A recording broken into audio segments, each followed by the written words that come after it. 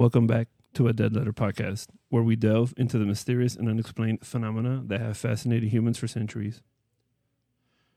In today's episode, we will explore some of the most intriguing and spine-tingling aspects of the paranormal world. From ancient folklore to modern-day sightings, these phenomena have captured the imaginations of people across the globe and continue to spark curiosity and wonder in those who seek to understand the mysteries of the universe. So sit back, relax, and join us as we embark on a journey into the unknown, exploring some of the most fascinating and eerie aspects of the paranormal world. Happy holidays, guys. This one's being recorded pre-New Year's, post-Christmas. And today I'm actually joined by... Do you want me to call you by your name, or do you want me to call you by like Lovely M or some bullshit like that? No? By your name. So today I'm joined by Maria. She'll be sitting in. She is hooked up to the mic and headphones, so she'll probably have her input on these stories here or there. Do you have anything before we start? No? Just hi, everyone. Shit. Oh, yeah, and then I think I probably still have some trailers to put up. They're probably going to come either at the beginning or at the end of the episode. I think so far I've been putting them at the beginning and at the end, so hopefully you guys have been staying in for those extra 2 to 5 minutes. Some of those trailers are good. Oh, and also, I guess, quick shout out to the Conversation Cabin, also known as Sinister Studios. I've been trying to upload your trailer on there, but I think it's MP4, so it's not being taken by Audacity. So I've been shooting it out verbally, so go check her out. It's hosted by the amazing host, Farah Dawn. And again, it's either the Conversation Cabin or Sinister Studios, but check them out. They're everywhere or anywhere you get your podcasts. So today, I think I'm going to start it off with a story from my girlfriend, Donna Pinciani, or Laura Prepon, and you guys probably know her from That 70 Show. I was living in this ranch house in Agora Hills with my boyfriend at the time. We were pretty isolated from everybody and decided it was best to move back to LA so it could be closer to our friends, family, and work. We found this beautiful English manor. We were checking out the house. The moment I entered the master bedroom, I knew something was off. It was colder than the rest of the house. I didn't like the vibe of the house, especially the master bedroom. So they redid the master bedroom to change the vibe in there. I guess while the master bedroom was being redone, they slept in one of their guest rooms. So the first major sign that they saw that they knew something was in the house was when they awoke to a loud bang while they were staying in the guest room. She had a dog. She had never seen this, but I guess it was scared and it was cowering, and she had never seen it do that before. So her boyfriend got up and grabbed his gun and decided to inspect the lower half of the house. And while he did that, she decided to inspect the upper half of the house. And I guess down the hallway, the first thing she was drawn to was a master bedroom. So she goes to it and she notices that the 2 sunroom doors were open and they were banging against the wall, but she was pretty sure she had locked them before they went to sleep. Fast forward to the day before Thanksgiving. Prepon states that she was hanging out with her friends and preparing the food when her and her friend hear a loud knock at the door. They also heard a woman's voice call out hello. So her friend goes and checks the door while, Prepon continues to prepare the food.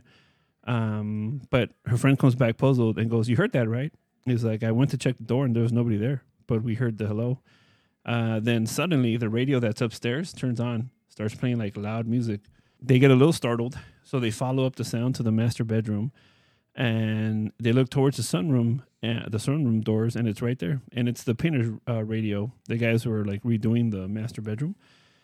And she's a little scared to turn off the radio, but she does it eventually. And I think she ends up trying to convince herself that, he probably put like an alarm on the radio or something like that, and that's when it went off. So the following day, it's Thanksgiving. Her painter is finishing up work in the master bedroom, and she tells him about the incident last night. She goes like, "Hey man, you left the radio here," and I guess the alarm went off, and it scared us. And he goes like, "Oh yeah, my bad, but my radio doesn't have an alarm." But he's like, "I've been meaning to tell you this, but you have an older woman in this room, and I didn't tell you this before because I didn't want to scare you. But yeah, while we were working on here, we would see an older woman in there, and that scared her, because." Up until then, nothing really has been confirmed. They just had their suspicion. So later that day, 2 of her friends decided to check up the upstairs. And it's Thanksgiving, right? So she's hosting everybody downstairs. So she doesn't pay too much attention to it, and she continues to serve her guests. And then she hears her two friends scream and rush down. So she heads towards the stairs and asks them what's wrong. And they go like, Laura, you're not going to believe this, but we just saw an older woman in your bedroom. So I guess her friend refers her to her mom who has experience with dealing with these things. And I guess she walks her through a couple things, and she ends up, I guess, working her, magic across the phone, and she doesn't feel the presence of the older woman anymore. So is she like a medium that she can see over the phone? Yeah, so I guess her friend's mom is like a medium, but yeah, I think her mom is like a medium or something, or she could see the other side. And I guess she was telling her, hey, this shit's been going on, and I guess her friend goes like, yeah, I feel an older presence up there. It's definitely coming from the room, and it's like the previous owner or some bullshit like that. So she does like her thing. I think she tells her like to go light this and say this while she does something on her end, and yeah, and after that the thing goes away. But I mean, like the first signs are obviously the cold in the house right off the bat. Right off the bat. Yeah. I would have been scared. I would not go up there by myself. And also going back to the knocking on the door, was anybody there? Oh no. So while she was prepping the food, they heard the knock, and then they heard the friend went to go check. They heard the voice hello, and the friends are like, "You heard that, right? Because I opened the door and there was nobody there." So technically, you're not supposed to open the door. You're not supposed to respond to invite them in, saying hello. Just don't pay attention to it because you're inviting them. You're giving them the green light to come fuck up your life. Come inside. All right. So this one was sent in. Our parents moved to the U.S. for a better life. My parents, along with a couple uncles and aunts, made the harsh journey to America. They ended up settling their home in the southern parts of Texas. Some of them found success there, but we weren't so lucky, so we ended up moving one more time. My parents wound up in Fresno, California. We've been there ever since. Fast forward to 2016, and my parents were apartment hunting while they saved to buy a home. We moved into our new apartment, and everything was normal. I can honestly say for the first 6 months, it was your typical Mexican home. But as the end of the year approached, my uncle, my father's brother, would tease the idea of returning home. He would say that living in the north, the USA, just wasn't what he thought it would be. Hey man, I believe you. It's just stuff over here. He would tell my dad that the years of struggling only to barely own a car wasn't enough to keep him here. By New Year's, he had made his plans to return back to Monterrey. We entered the new year without my uncle living with us anymore. It took some time to get used to not seeing him anymore, but after some time, we got over it. At about the 3-month mark, we started experiencing some strange things at the house. The first was we began to lose things. I would place my keys in a bowl we had at the door, and I would go to reach for them later that day, and they would be gone. I would search the place for them, only to find them either in my closet or underneath my bed. The second thing that started happening was we started to get a night visitor. My bedroom was the closest to the front door, so when the night knocking started, I was the first one there to open the door. I would get up and check from my window and see no one at the door. This went on for nights. On one particular occasion, I decided to get up and check. I first checked out the window and saw no one, so I decided I had enough and would post by the door to see who it was when they would knock again. The second knock came, and I immediately looked out the peephole and saw someone that looked like my uncle. Overwhelmed with joy, I opened the door to greet him and found no one. I looked around for a bit, thinking he might be hiding nearby, but found no one. I was alone outside my house. I got spooked, so I rushed back in and shut the door. The nightly knocks weren't the only strange occurrences that were happening. Our next-door neighbor told us one morning that when he would come home at midnight or later, he would see a man standing outside our front door. He said he called out to the man once and received no response. He then said he was watching the man for a couple minutes before he just vanished into thin air.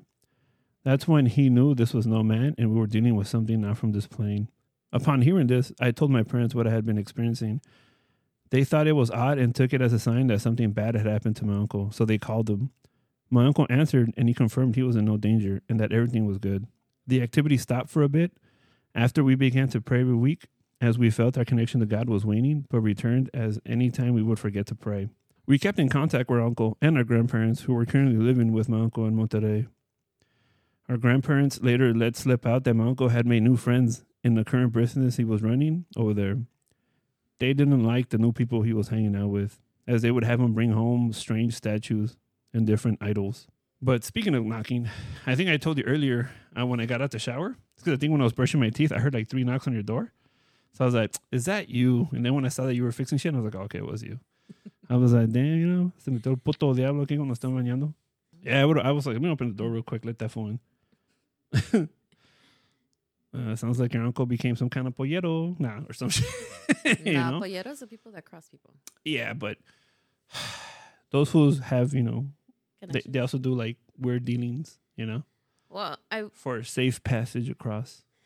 Yeah. Oh, yeah, that too. But I'm wondering if, like, he left all that negative energy at their house, you know, and that they were dealing with all these energies now. I mean, probably. But, I mean, I think that should start happening once that dude left or something like that. Well, the duendes. Was it the duendes one? Where you leave one thing in one place and then next thing you know. Oh, yeah, they'd be fucking with your shit? Yeah. It could be that. It could be that, you know? Some kind of poltergeist doing the bullshit. So wait, is that the end of the story? That was the end of the story of that one. All right, this is story number 2. In my youth, my father had inherited a house from his grandfather. The house was nestled by the mountains. Each day brought a new adventure. The air was crisp, carrying the scent of trees and bushes. My childhood memories were filled with climbing trees, chasing the cattle around, and the echoing laughter of my siblings. Life was simple but rich. My parents had warned us about the dangers of straying too far from the house. They told us about the dangers that lurked in the wilderness. They told us about the witches who eat children, the dwarves that lured children away, and the Lord of the Mountains who rode on his black steed looking for an unfortunate soul to take. Speaking of that, if you guys have any stories of your grandfather like throwing down with the devil at the mountains, please send them. I've been waiting for those. I was telling myself I think I'm gonna start looking for those old folk tales of Mexican folklore of the dude that's poor that goes to mountains, gets rich, and like offers him his son or something, and then doesn't want to give him away or something. But yeah, I was like, and then the memes too, like, oh, cuando mi abuelito me decía que te da potazos con el diablo. And it's Master Roshi and Freezer or something. Wait, where does this take place? This one's most definitely. Oh, this one came from Mexico, or at least I assume. I don't know. They probably live over here now. You know, my paranormal encounter started when I was 7 years old. The house wasn't small, but it had 2 rooms. I used to share the room with my brothers up until I couldn't sleep there anymore. 3 kids in one room was a big cramp for me, I guess, and I ended up sleeping in the living room. In the living room, I had space to stretch and sleep how I wanted. On certain occasions, my dad would sleep near me. After many quiet nights, I awoke to a faint whistling. I didn't get startled just yet, as I assumed it was just a passerby. The whistling got closer, and soon I could hear a horse snarl. Whoever was walking by was either on horseback or had a horse with them. The sounds would come closer and then farther until it would fade. This went on for a while that it became routine. I eventually got the courage and decided I would confront the visitor. I peeked out from my front door and saw the figure of a man on horseback walking along our makeshift fence line. He had a bluish glow to him. Fucking Ghost Rider. That's what I was going to say. I watched him until he faded into the mountainside. Being a kid, I was awestruck at what I had seen, so I decided I would do it again the following night. I told my father about what I saw and asked him if he knew who that man was. My father dismissed what I saw, and he told me I shouldn't be up so late. I knew that I had to show my father what I was talking about. Upon hearing the whistling, I rushed to wake my father up so he could see what I would see. My father woke up grumpy, but I pushed him up. I walked him towards the door and opened it. It took him a moment to adjust to the dark, but he did. I told him, look over there at the edge of the fence towards the figure. Do you see him? My father squinted and focused in the direction of where the figure was. He gasped and shut the door immediately. He picked me up and took me to the bedroom. He was acting weird and it was scaring me. I asked him what was going on and he said nothing. He took me into bed and told me to go to sleep. That morning, we found my father in the living room. Apparently, he was up all night making sure that mysterious figure did not come into our home. I asked him again if anything was wrong, and he said nothing. I wasn't allowed to sleep in the living room anymore. I stopped hearing the whistling, and I no longer saw the figure until one night I woke up thirsty. I walked over to the living room and heard the familiar sound of a horse snarling. I glanced toward the kitchen window and saw the figure on his horse. The figure looked extremely angry, and upon making eye contact, it became acting erratic. The horse was jumping and kicking the wall. It looked like he was trying to tear the wall down.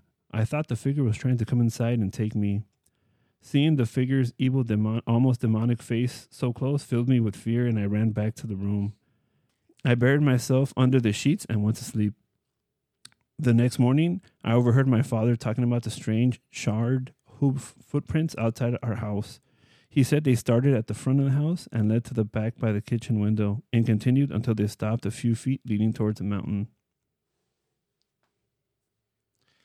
Es el jinete de Brokeback Mountain. You think so? No, I don't know. It has to be some kind of...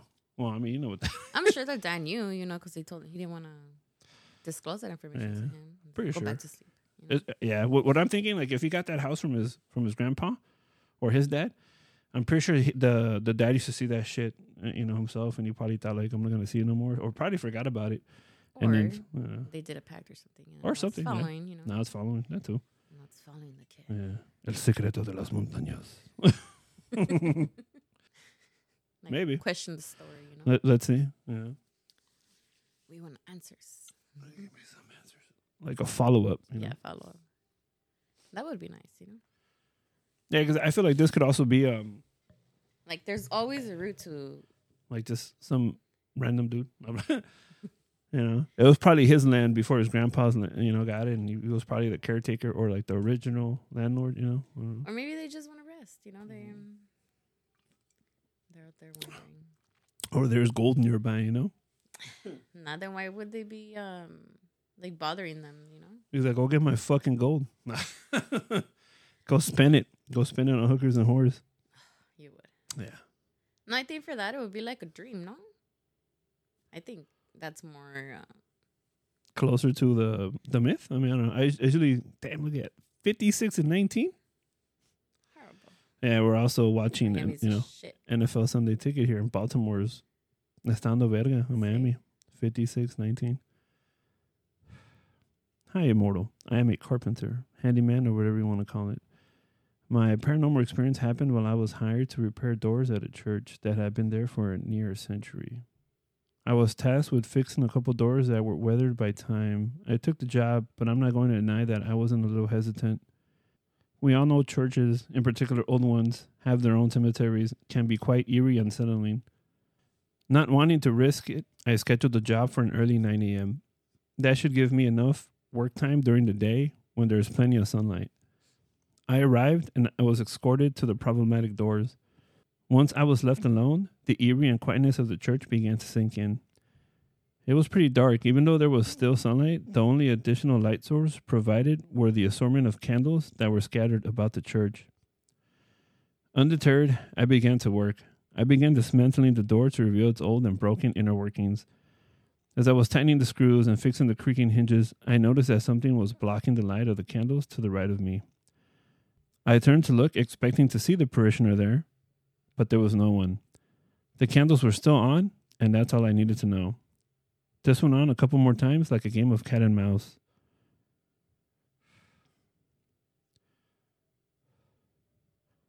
I had just finished working on the door and was about to close it when a gust of wind came out from the room into the church. I went in to see if the room had windows, but it did not. I arrived to the conclusion that it was the air pressure in the space or something similar to that.